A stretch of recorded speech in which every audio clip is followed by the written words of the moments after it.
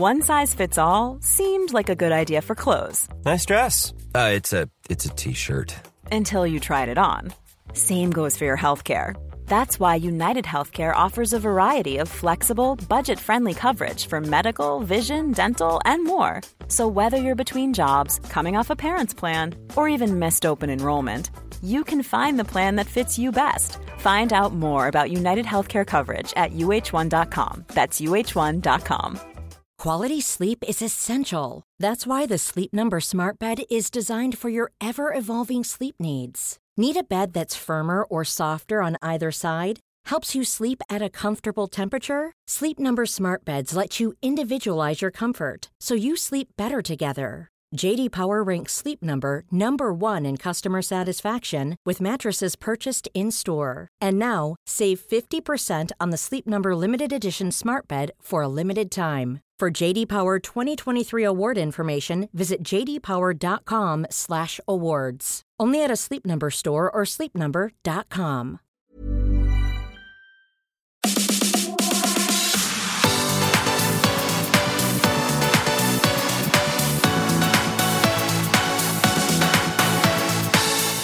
Hej kompisar och välkomna till vårt första söndagsavsnitt utan gäst. Det är bara du och jag, Yvonne. Det är bara du och jag. Hur ska det gå?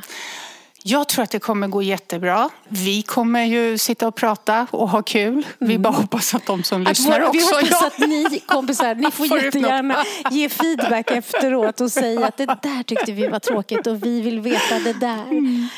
Förra söndagen hade vi ju Kristin Kaspersen som gäst, vilket vi har fått otroligt mycket fin återkoppling på. Precis. Det var väldigt kul för vi hade ju fått henne som önskemål av flest personer. När vi frågade vilken gäst vill ni att vi bjuder in, så var det allra flest som sa Kristin Kaspersen. Och sen att det också blev så uppskattat. Ja. För ibland kan det bli så att man har förväntningar på någonting och så lever liksom inte leveransen upp till, verkligheten lever inte upp till förväntan. Men i det här fallet så blev det ju succé. Superkul. Och jag tyckte det var så roligt när Kristin faktiskt helt ödmjukt frågade: har ni en aning om varför de önskade mig? Ja. Och jag tänker att det var därför också det blev ett väldigt bra samtal med oss allihopa. Det var kul. Ja, det var en väldigt fin start. Sen är det ju kul för dig och mig som är nördar då i liksom relationer och självledarskap, ledarskap och människor, att hon är så nördigt intresserad och har läst så mycket och gått så mycket kurser, så att det blev, det var kul, jättekul. Och nu är det som sagt du och jag. Men det jag tänker på då, fortfarande tillbaks till det avsnittet, det var ju att du berättade ju om din mamma. Ja. Och vi pratar ju inte om det längre. Alltså det är ju inte så konstigt, vi har känt varandra så himla länge. Men jag tänker lite på det här med din mamma som då dog för att hon var alkoholist och tablettmissbrukare. Och du är 9 år gammal. Och är dessutom redan innan så att du bara bor hos sin pappa, för hon inte klarade av att ta hand om dig. Exakt.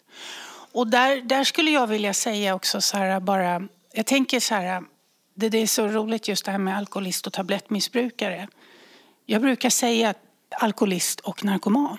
Faktiskt, jag fick veta lite vart efter, för att det var sånt stigma runt det där, alltså att jag fick veta lite i taget. Det tog tid innan jag faktiskt på en gång fick veta vad hon dog av, en överdos, utan först var det att hjärtat inte orkade. Men just det här med att jag också sen fick veta att hon hade använt flera olika droger och sådana saker, och då mitt i alltihop i det här så blir det ändå att vara alkoholist var lite bättre. Att det är lite... Ja, precis. För det är liksom så här, och det var det första. Och jag vet vad jag också lärde mig väldigt tidigt. Det var ändå 70-tal. Och jag vet att jag lärde mig att om jag trodde att jag var skottsäker då mot missbruk. För jag hade ju sett hur det blir. Och då trodde jag 100% att det kan ju inte jag råka ut för.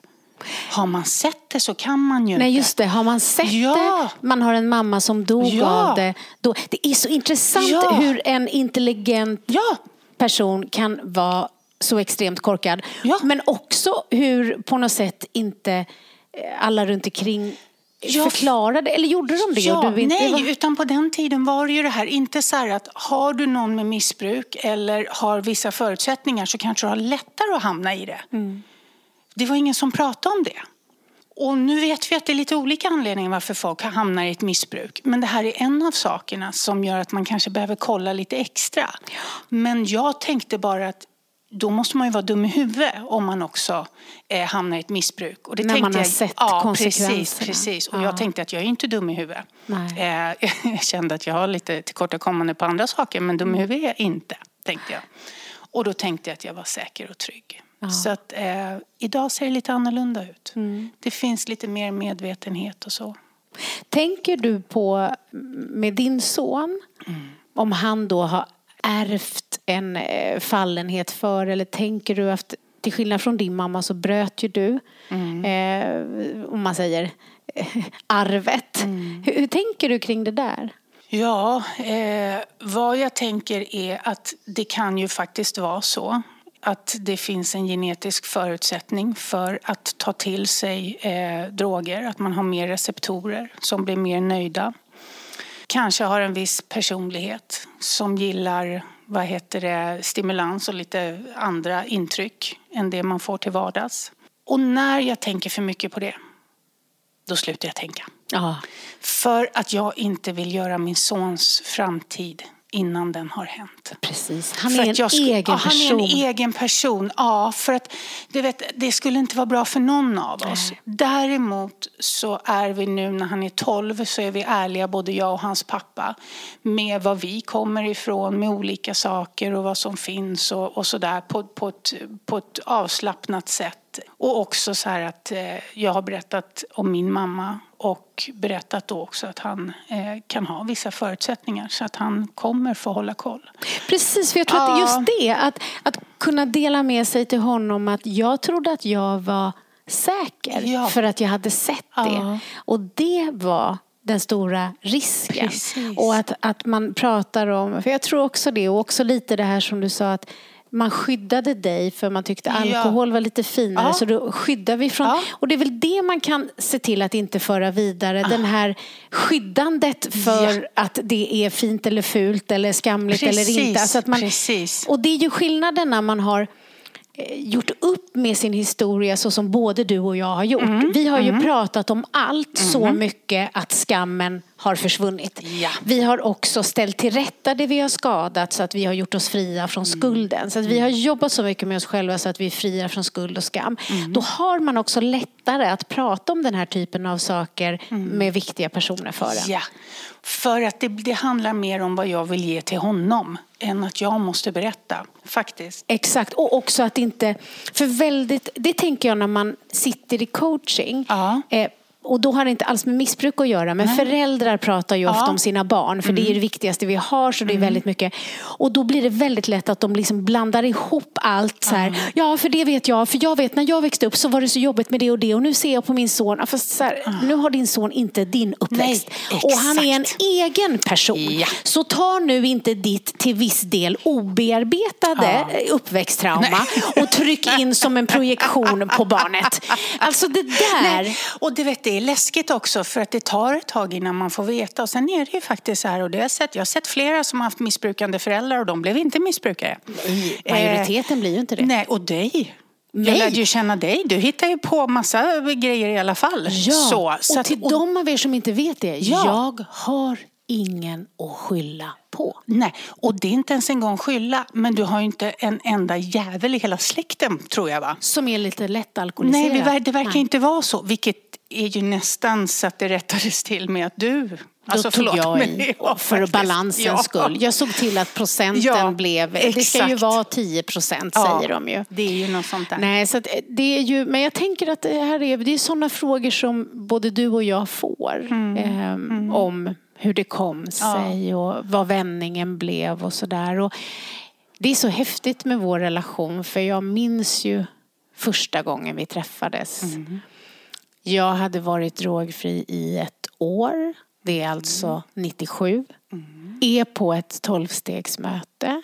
Det har inte börjat ännu. Och in genom dörren kommer en väldigt tjusig kvinna. Du hade ju extremt långt hår då. Som du hade satt upp i någon sån här håruppsättning. Och min bild är att du liksom skred in i rummet med ett av de starkaste förtroendena som man någonsin har skådat. Och bara liksom så här gled in lite så här, jag är här nu. Jag förstår att ni har väntat. Och bakom dig så går det en liten pojk, kändes det som. Fast det var det väl inte, för det var en kille som bodde på samma behandlingshem. Ja. Ni var lika gamla. Han var liksom, hela han kändes bara liten. Och han bar din väska. Och jag såg och jag kände bara så här. Och då tänkte jag så här, henne måste jag bli kompis med. Det var mitt första intryck av dig.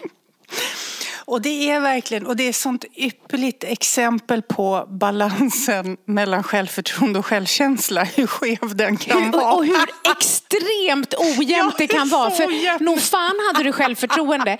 Men ingen självkänsla. Nej, ingen alls. Men jag minns ju också hur det var när jag kommer. Och då var det, när jag såg dig, var faktiskt redan ute på gårdsplanen. För att då var det här mötet. Och jag kommer och det ligger i mig att ha koll. Man vill ju veta vilka människor är här. Och du står på trappen vid dörren. Och du har så här fantastiska färgglada kläder. Det har du fortfarande.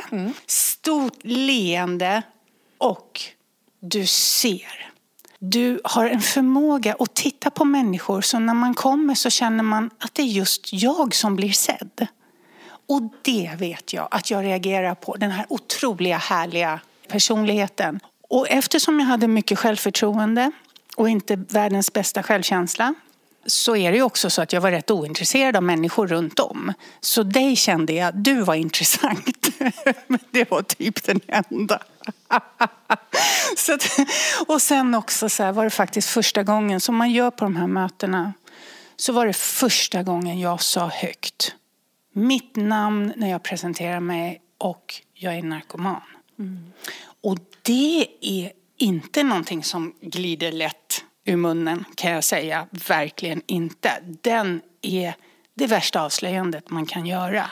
Men då vet jag att du vänder dig om med det här leendet du har. Det är samma du har nu. Och så nickar du med huvudet. Så här, och då kände jag så här, jag sa rätt. Och det, att jag minns allt det där. Sen var jag tvungen att gå ut och prova om det gick och knarka lite till. Men sen när jag kom tillbaka så mindes jag ju dig. Och du kom och berättade din livshistoria på behandlingshemmet jag var på faktiskt.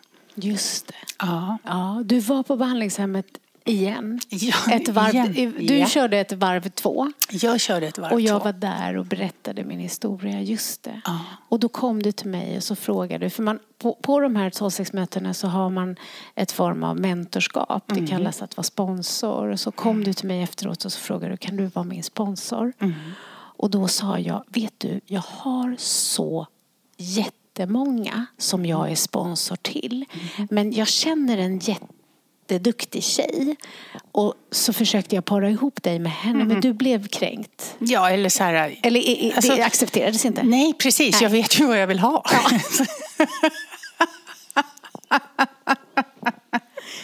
Så blev det. Och det tyckte jag också var lite härligt. Att du, jag såg det. Så här, ett missnöje. Och också att du inte gav upp. Nej. Så till slut så kände jag att ja, det är nog bara... Och du hade ju redan gjort ett bra intryck på mig. Så att jag skapade utrymme. Och det har ju jag inte ångrat. Det får man ju säga. Att det är få... saker i mitt liv som har varit mer betydelsefulla än att få finnas i ditt liv och ha dig i mitt liv och också faktiskt ha fått gått lite före. Jag tror att det var bra relationsmässigt att jag liksom, du hade svårt med tillit. Jag kunde vara ett litet bevis för att jag hade gått lite före hela tiden. Jag tror att det var viktigt. Gått före och...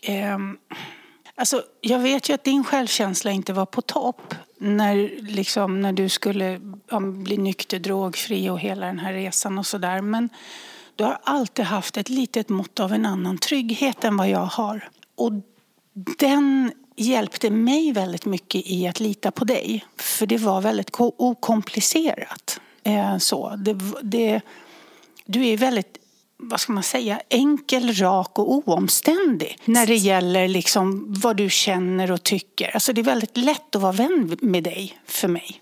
Ja, och sen så är det väl det här att jag har ganska lätt att tänka att saker ska bli bra. Ja.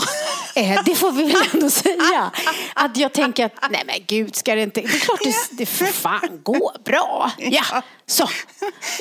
Jag minns när vi åkte ut, vi skulle tala på något, eller så här, vi skulle berätta om oss själva på något ställe. Och vi åker där i bilen så här, och det här, nu ska jag avslöja någonting. Det här är lite länge sedan, så det är så här, du är lite glad. Ibland kan du köra lite för fort. Förlåt, men det kan hända så här. Fanns ingen på vägen och det var landsväg, va? Mm. Men så säger du till mig. Ja, jag gasar på. Ja, du gasar på helt enkelt. Och så bara säger så här, du behöver inte oroa dig. Jag kommer inte dö i en bilolycka. Nej, precis. Och då sa jag så här, det är inte mitt öde, det är inte mitt öde att dö i en bilolycka. Och lite så där har jag gått runt i livet och bara tänkt att vissa saker, det kommer inte hända mig. Det är inte meningen med mitt liv. Precis. Så, vilket ju är helt knäppt. Fast det är underbart. Ja, men precis. Men nu har jag blivit lite mer försiktig med den typen av liksom, för fort. Men det är också roligt att jag förstod att du kanske var lite otrygg, och det vill jag bara att du skulle veta. Det är ingen fara, vi kommer inte krocka, det är inte mitt öde. Ja, lite så, det kan man väl säga. Det är väl en typisk Mia-sägning som vi inte rekommenderar någon annan. Men jag kan ha det lite så att jag tänker, jag har tur. Ja. Precis, jag har tur. Det kommer gå bra. Ja. Och det där är ju också spännande med tanke på hur mitt liv till viss del har sett ut. Att jag har alltid ändå, det har jag ju med mig från min uppväxt, att jag har ju tidigt fått höra och också själv sett att jag är lyckligt lottad. Att jag inte växte upp med missbrukande föräldrar. Att jag växte upp på intet sätt i en perfekt familj, men att det var tryggt. Det var massa saker som jag brukar säga att jag fick med mig självförtroende av min pappa och skam av min mamma. Därav obalansen mellan självförtroende och självkänsla. Och det är inte för att de är onda, utan de har sina arv. Och därför blev det som det blev. Men det var inte bråk. Det var inte otryggt. Jag visste att andra får illa. Hela trapphuset hade det värre än vad vi hade det. Jag växte upp i förorten.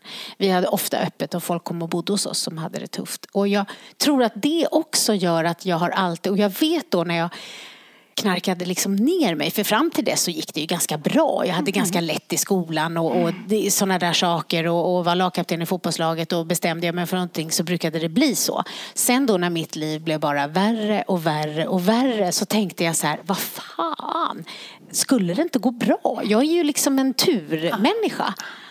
Sen kom ju vändningen till slut, och det är jag ju otroligt tacksam för. Och där kan jag ju se att jag är glad över de erfarenheter som jag har fått genom att ha levt väldigt destruktivt och hemskt under en period. Det är inte så att jag på något sätt tycker så här, gud vad bra det blev, eller att jag på något sätt skulle vilja ha tillbaks det. Men eftersom jag har jobbat med mig själv, jag har bearbetat det, jag har liksom lagat, så är det ju enbart idag när man då 20 plus, det är 24:e året jag är inne på, så är det ju enbart en tillgång. Det gör ju att man förstår fler människor. Tänker du också så? Det gör jag definitivt. Och framförallt också att det har skapat, dels att man förstår, men också att skapat en ödmjukhet när det gäller sig själv och omgivning också. Att det är inte alltid så lätt. Det är inte alltid, och det tänker jag är en enorm gåva när det gäller att man arbetar med människor. För det är många som kommer, och det är nästan alltid så. När det kommer en klient och man ska börja arbeta, så ser man att alltså det människor är mest rädda för, det är att bli dömda. Och det är en av sakerna som har försvunnit när man ändå har ställt till det så väldigt mycket. Så det är väldigt sällsynt att jag dömer en annan människa. Inte för att jag är så jävla fin, utan för att jag har tittat på allt jag har gjort och ställt till med. Så. Och där vet jag en sak som... Det var faktiskt du som berättade, som jag tycker är så roligt just när det gäller vårt arbete. När du berättade om en man som kom till dig, som gick hos dig, det är länge sedan. Och han säger till dig så här: Mia, vet du vad det är som är så otroligt bra med dig? Och du sitter där och känner, den här kloka mannen ska nu berätta för mig hur duktig och klok jag är. Och han säger till dig: du vet, det spelar ingen roll vad man har gjort. Du har alltid gjort något värre. Ja.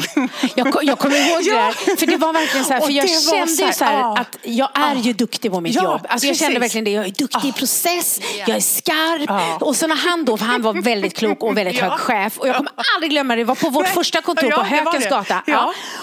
Och så säger han så här: Mia, vet du vad det bästa? Och jag kände verkligen, du vet när man har betänketid, det är nu han kommer säga det. Det är nu jag ska få veta. Vad är liksom min core? Exakt. Och så är det liksom bara att man vågar berätta saker för att jag inte dömer.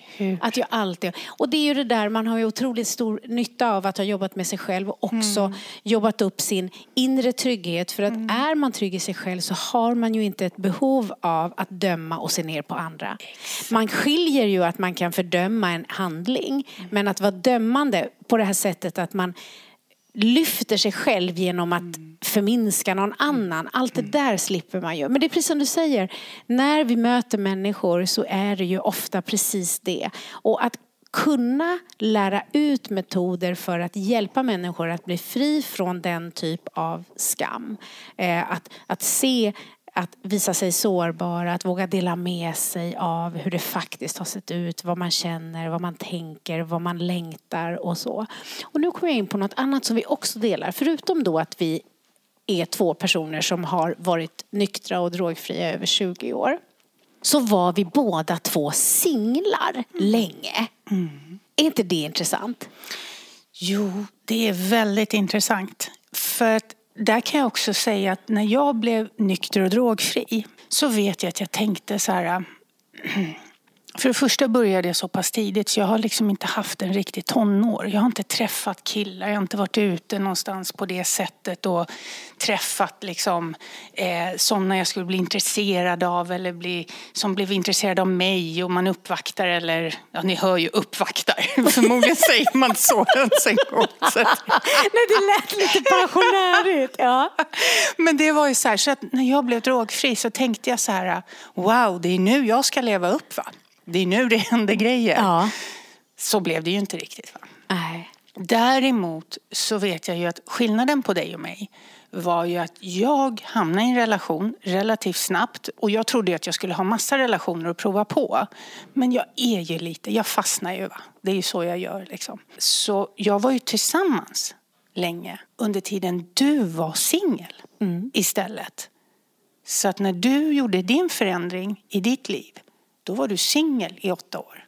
Jag gick in i en relation i 8 år. Och sen byttes vi av, kan man säga. Byttes av där, ja. Precis. Ja, för du blev ju singel. Och var det lika länge som jag hade varit det sen. Yeah. Fast efter att jag hade. Så vi har inte singlat samtidigt. Nej, det har vi inte. Vi har gått om varandra. Men det där vet jag att så här... Alltså jag tror att om någon hade kommit till behandlingshemmet och sagt så här: nu kommer du sluta knarka, det kommer gå bra. Men din kille, Kalle då som jag var tillsammans med, han dog ju när jag hade varit nykter i 7 månader. Men om någon hade sagt så här: och sen kommer det ta 8 år tills du tror, du vet det skjutsingen om jag hade satsat på det här. Nej. För min självbild att vara en ensam, alltså jag är en parmänniska. Jag gillar att vara ihop. Jag gillar att bo ihop. Jag gillar att vakna ihop. Jag gillar att inte att göra. Alltså så här, jag gillar alltså jag är bra på tvåsamhet. Och också hade ju alltid varit någons tjej. Jag har ju byggt mycket av min identitet på att bli alltså så här. Så att jag tror det var tur att jag inte förstod det, för då vet du skjutsingen om jag hade liksom, jag trodde ju också så här, det här blir ju kalas. Alltså det är så. Och herregud vad jag längtade. Alltså de sista åren så längtade jag så mycket. Alltså, varje dag när jag åkte tunnelbana så satt jag på tunnelbanan då, för vilket man gjorde till och från jobbet och sen ofta till och från möten på kvällen. Och varje människa som kom in så kom det kanske en sån. Ja. Kanske är han. Kanske en sån. Och alltså konstant så gick jag och längtade. Och jag tänkte att jag ska läsa. Vi har fått nämligen en fråga. Aha. Jag tänker att vi kan ta den. För det var just om det här med singel. Så att nu har vi då en fråga här. Here's a cool fact. A crocodile can't stick out its tongue. Another cool fact, you can get short-term health insurance for a month or just under a year in some states. United Healthcare short-term insurance plans are designed for people who are between jobs, coming off their parents' plan, or turning a side hustle into a full-time gig. Underwritten by Golden Rule Insurance Company, they offer flexible, budget-friendly coverage with access to a nationwide network of doctors and hospitals. Get more cool facts about United Healthcare short-term plans at uh1.com. I'm Sandra, and I'm just the professional your small business was looking for. But you didn't hire me because you didn't use LinkedIn Jobs. LinkedIn has professionals you can't find anywhere else, including those who aren't actively looking for a new job, but might be open to the perfect role, like me. In a given month, over 70% of LinkedIn users don't visit other leading job sites. So if you're not looking on LinkedIn, you'll miss out on great candidates, like Sandra. Start hiring professionals like a professional. Post your free job on linkedin.com/achieve today. Hej! Jag har länge tänkt skriva den här frågan, men jag har inte riktigt kommit till skott. Men då jag har hört dig nämna detta några gånger i senaste poddarna, så nämnde du att man kan mejla frågor, så kände jag att det är nu tiden är rätt. Min fråga handlar om singelskap och om ni kan ta upp hur ni tycker att man ska tackla känslan av att alla andra har så lätt att träffa någon och börja stadga sig. Jag är själv 29 år och har aldrig varit i ett förhållande, inte ens nära. Jag har nog varit rädd och stängd och tidigare tänkt att det kan hända längre fram. Jag har inte bråttom. Men nu märker jag att jag vet inte hur jag ska träffa någon. Och tänk om jag aldrig gör det. Och tänk om jag kommer vara singel för resten av livet. Du har nämnt några gånger att du var ofrivillig singel i 8 år. Hur hanterade du det kring högtider och när omgivningen gifte sig och skaffade barn? Hade du tankar i stil med tänk om jag aldrig träffar någon? Och hur hanterar du det?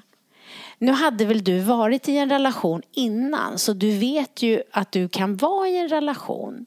Själv så blir jag rädd att jag kanske har missat så många år av att prova att vara i en relation, att det kanske kommer att vara jättesvårt om jag skulle komma i närheten av en relation, och om åren går och går och jag närmar mig 40 utan att en relation, känns det som att jag skulle skämmas för det. Alltså att hon inte haft en relation.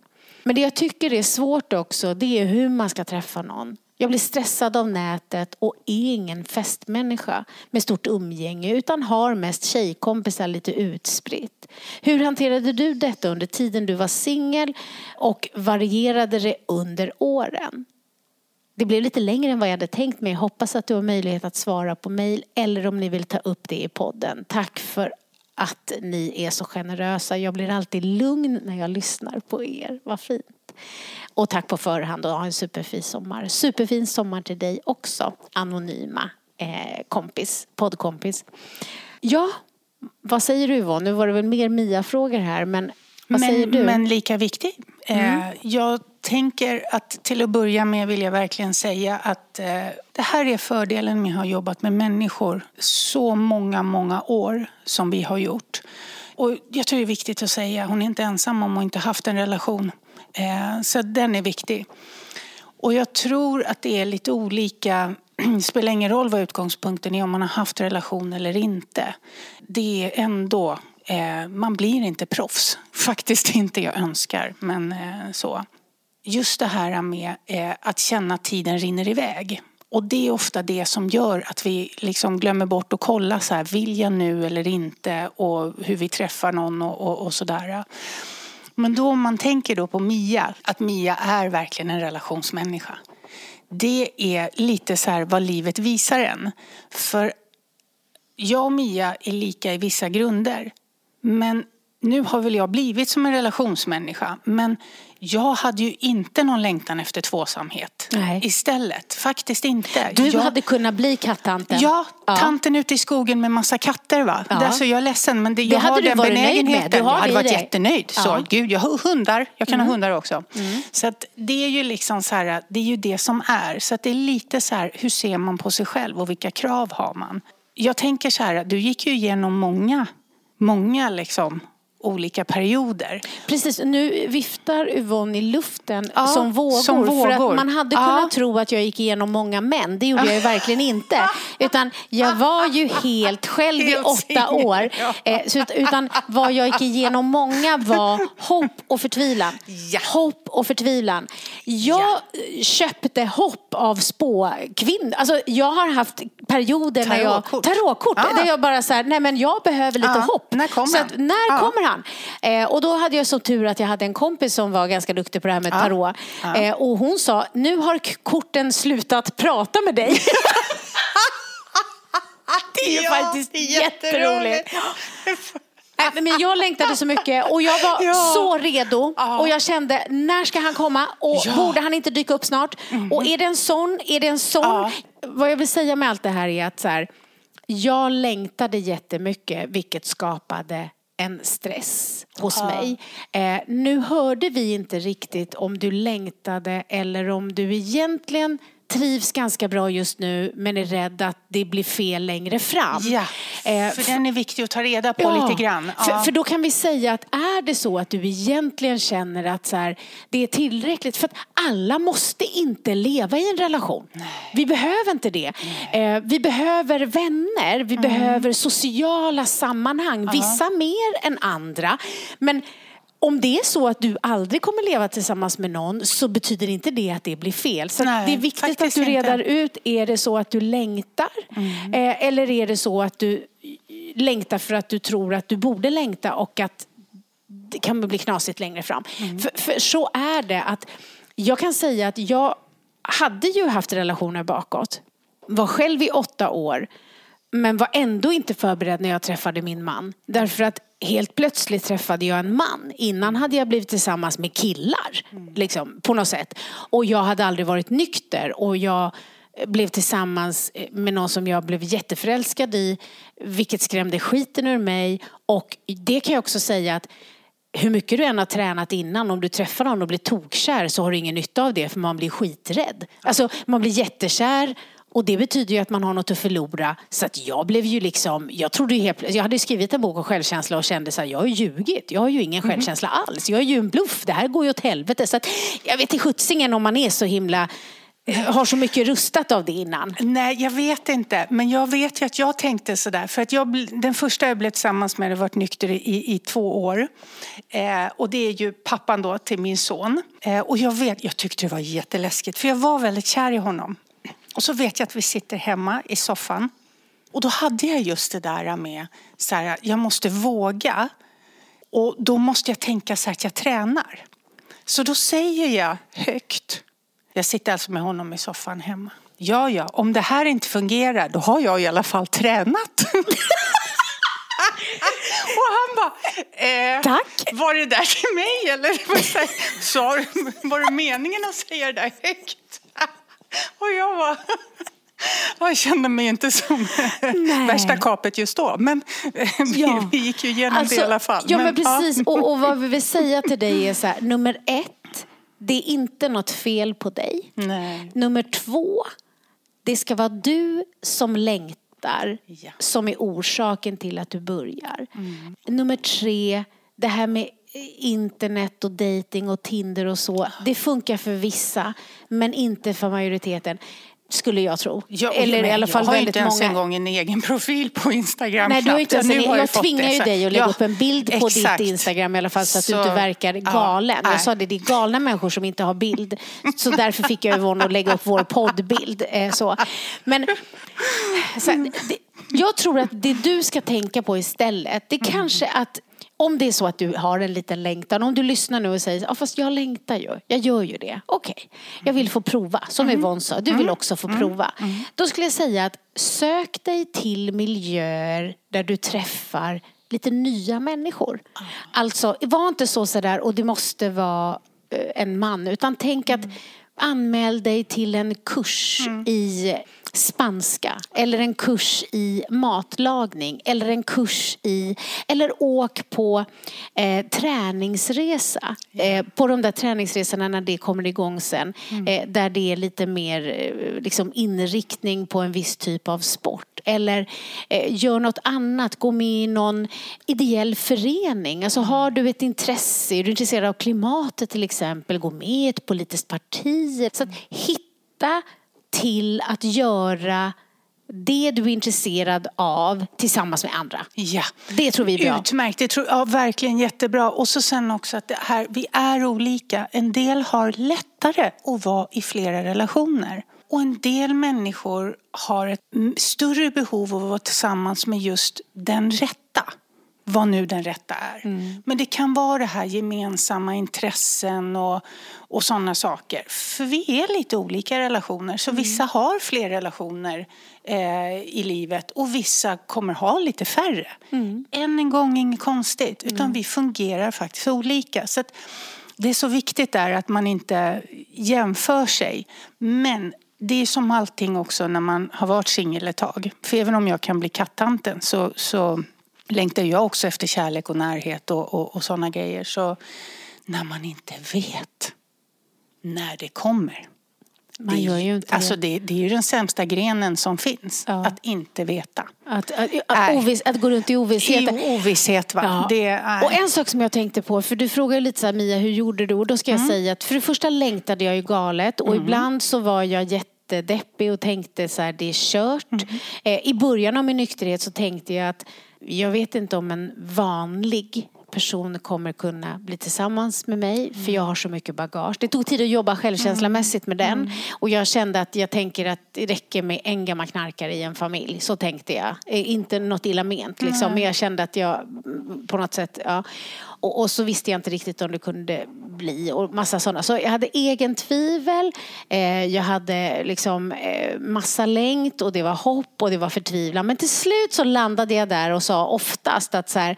Ja, men han som jag ska träffa, han är inte tillgänglig ännu. Det är därför det tar lite tid. Den skaffade jag som en sån, ett sätt att se möjligheter. Så då började, och det är ju så med tankar att om man säger någonting till sig själv tillräckligt många gånger så börjar man tro på det. Så till slut så tänkte jag ju, och det visar sig ju, han var ju upptagen hela vägen där. Kanske han inte hade det jättebra, men liksom upptagen var han ju. Så att det var precis som jag sa. Det som däremot det var ju omgivningen. Ja. I början så var folk så, har du träffat någon? Har du träffat någon? Har du träffat någon? Sen tog det lite tid och då märkte jag att det började bli jobbigt för människor runt omkring mig, familjemedlemmar och liknande. Och den känslan kan jag säga, att det var tur att jag jobbat så mycket med mig själv och min egen självkänsla, för att när jag började märka att de så här, som brukade fråga, har du träffat någon? Kände att jag kan inte påminna om henne, den stackaren, om att hon är singel, för då kanske hon blir deprimerad. Och jag vet att min pappa sa min pappa hade sagt till någon annan så här, apropå då att de hade ju då något litet möte om att det är ju lite konstigt att vi inte träffar någon, eller stackars henne, hur ska det gå, typ så. Och då hade min pappa sagt så här, ja, fast det är nog inte helt lätt för henne att träffa någon, hon är ju väldigt djup.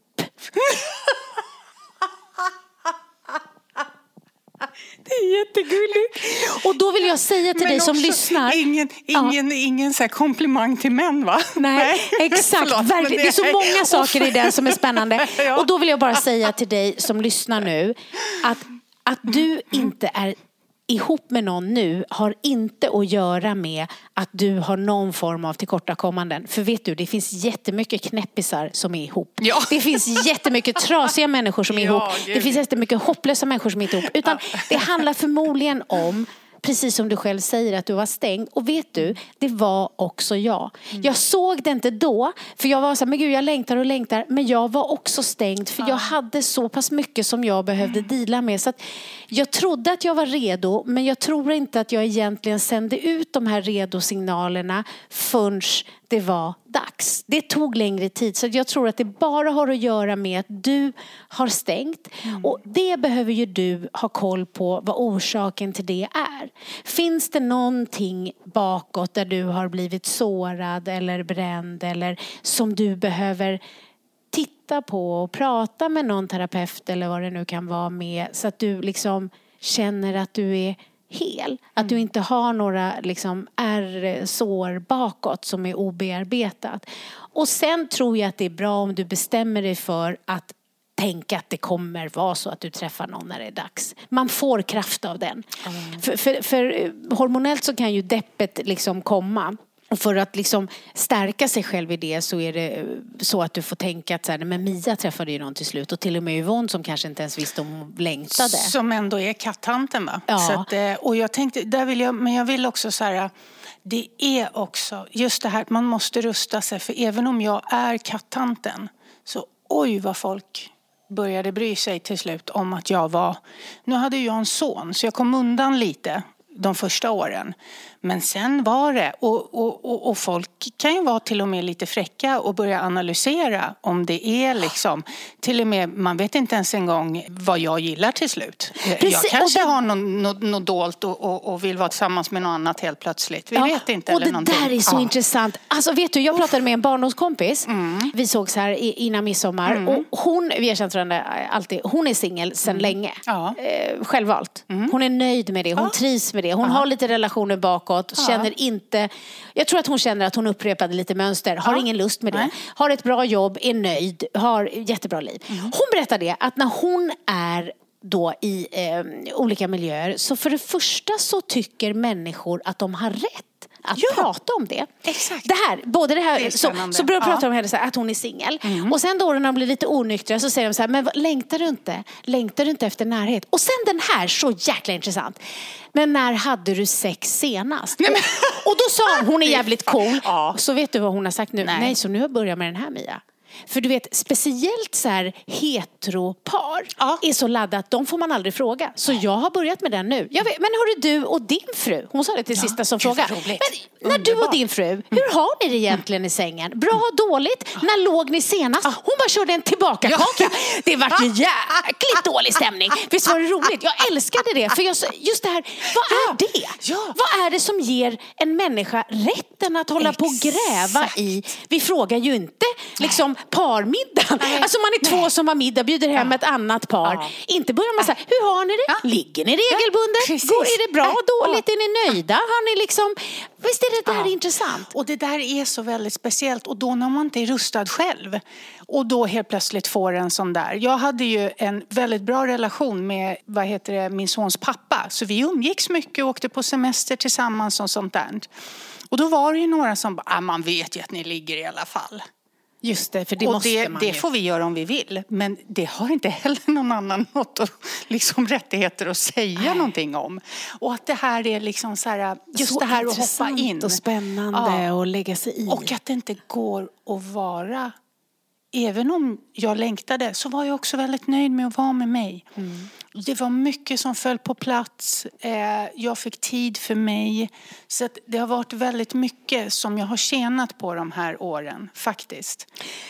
Det kan jag också säga. Och jag då, precis som du, lever ju numera i en jämställd relation. Och det är inte okomplicerat, kompisar, ska ni veta.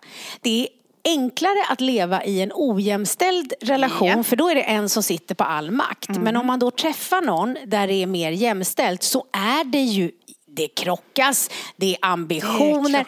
Och jag kan säga att jag är jätteglad att jag hade jobbat så mycket med mig själv innan jag träffade min man. För sen är jag väldigt glad att han var så klok och förstod en massa saker som jag själv inte såg. För han gjorde mycket fina saker där och såg massa saker som jag inte såg. Men just det här att ha någon som liksom, där man ska dela på makten, alltså där det ska vara jämställt, det är ju jättekomplicerat. Jag har ju haft mer makt i alla andra relationer. Jag har känt alltid att så här, det är ändå jag alltid som bestämmer. Det blir ändå lite alltid som jag tycker. Lite så.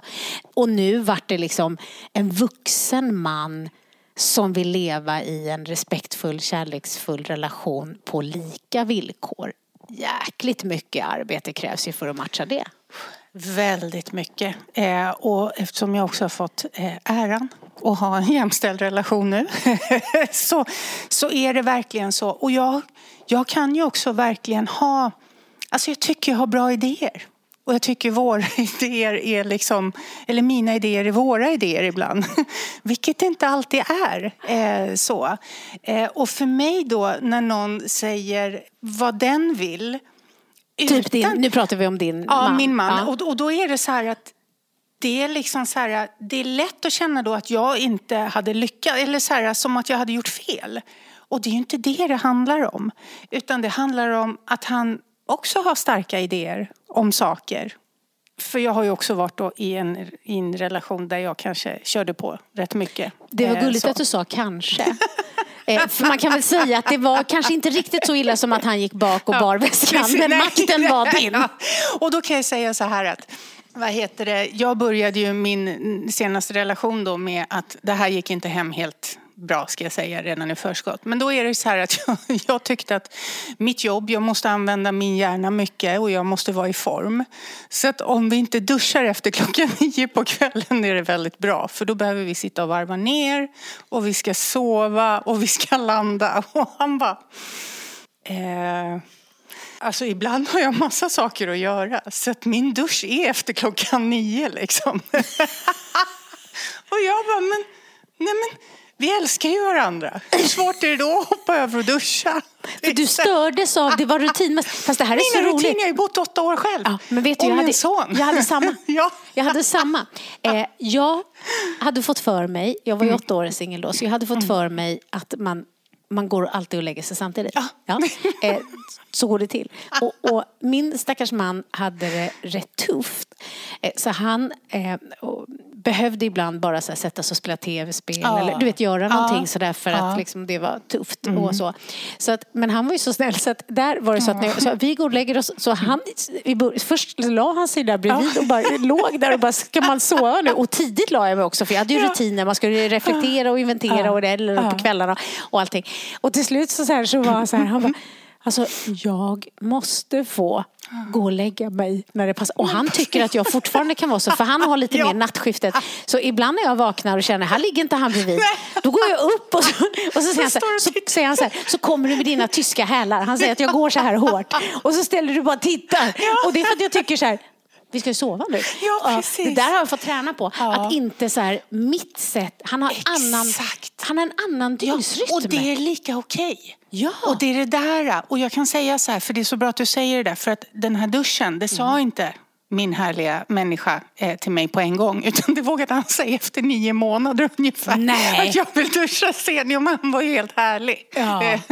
Så att det kom lite senare. Va? Så att, och jag har ju också, vi har ju 3 grabbar tillsammans varannan vecka. Och då är det väldigt svårt att komma i duschen innan 9, kan jag säga. Eller hur? 3 grabbar med träningar och rutiner. Ja. Du har släppt den nu. Och du låter inte helt. Du tycker fortfarande att det finns en gräns. Det är så roligt. Men vet du vad jag kommer på? Jag använder charm. Ja, jag försöker komma med något lockande, något härligt. Och det vill säga, jag gör te efteråt. Eller något så, jag vet inte. Jag har lärt mig göra det istället för bara ut med det jag har lust med. Ja, men det är ju det där att man har varit... För det är ju, kan vi säga till dig, vår 29-årige anonyma modiga kompis. Att det kommer vara saker som är lite utmanande när du träffar en person, om du nu väljer att göra det. Och det är för att man är så van att ha all makt själv. Att man inte är van att kompromissa. Och att alla människor, speciellt när vi är stressade och pressade, så utgår vi från oss själva. Yeah. Så att det är det som gör det, att man inte är ond. Alltså Yvonne är inte taskig som inte tycker att man ska duscha. Jag var inte heller taskig som tyckte att man går och lägger sig samtidigt. Utan det var för att jag utgick ifrån mig själv och tänkte att så går det till. Så att det är det som är vikten av att i alla relationer så måste vi prata. Vi måste våga säga vad vi tänker och känner. Och det är det också som är så fint med en jämställd relation. För att nu skojar ju vi om att gå och lägga sig och duschen och sådana grejer. Men det är ju en av delarna. Helt plötsligt så slutar man då ta för sig på det stället. Eller man slutar vara sig själv.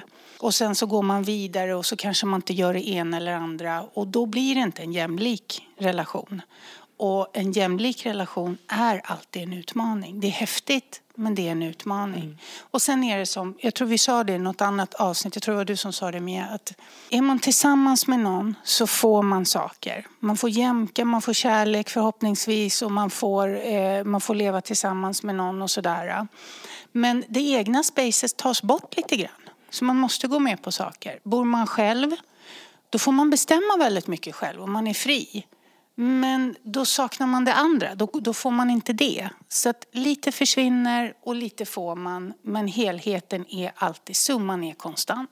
Precis, så är du nu 80% lycklig så kommer du inte bli 90% lycklig i en relation, utan du kommer fortsatt vara 80%. Det är bara det att du blir av med vissa saker som du nu har, men du får annat. Och då får du fråga dig själv, de 80% som ändå kommer vara lyckan, är det så här jag vill ha dem, eller vill jag ha dem ihop med någon annan? För det är inte helt okomplicerat. Så du behöver först och främst veta, för vi hör när vi lyssnar på ditt mejl att det kanske inte är dags ännu. Nej. Och motivet är att du tänker att sen är det för sent, så behöver du inte oroa dig. För det är verkligen inte för sent sen. Och det kan vara lika svårt i alla fall, fast att man har tränat innan. Ja gud, det är ändå svårt. Det är så. Blir man kär så är det svårt. För direkt så blir man rädd. Därför att det som händer, det är att någon betyder så mycket för en, och då blir man rädd att förlora det. Så att alla de här filmerna med att så träffar de varandra och allt var fantastiskt. Det är bullshit. Det är skitjobbigt att vara nykär. Det var ju nästan så att jag ville ge tillbaka pengarna för dem jag coachade i början när jag var kär. För jag kände mig så puckad. Ja, man kan inte jobba. Nej. Så, att så var det ju när jag träffade Micke. Då hade jag första veckan där. Det var ju som att jag hade hamnat i en psykos. Ja. Så då ställde jag in alla klienter jag hade. För jag hade för första inte lust att prata om någon annan än mig själv. Nej.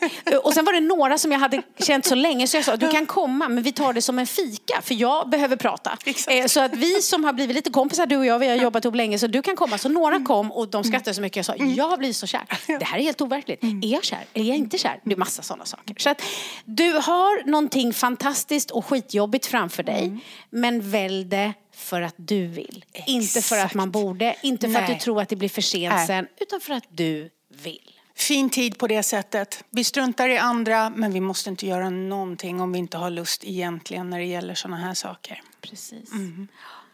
Prenumerera gärna på podden och mejla mer till oss om förslag på gäster, ämnen och även de som kommer tillbaka. Och, tack för att ni lyssnar. Tack. Even when we're on a budget, we still deserve nice things. Quince is a place to scoop up stunning high-end goods for 50 to 80% less than similar brands. They have buttery soft cashmere sweaters starting at $50, luxurious Italian leather bags, and so much more. Plus, Quince only works with factories that use safe, ethical, and responsible manufacturing. Get the high-end goods you'll love without the high price tag with Quince. Go to quince.com/style for free shipping and 365-day returns.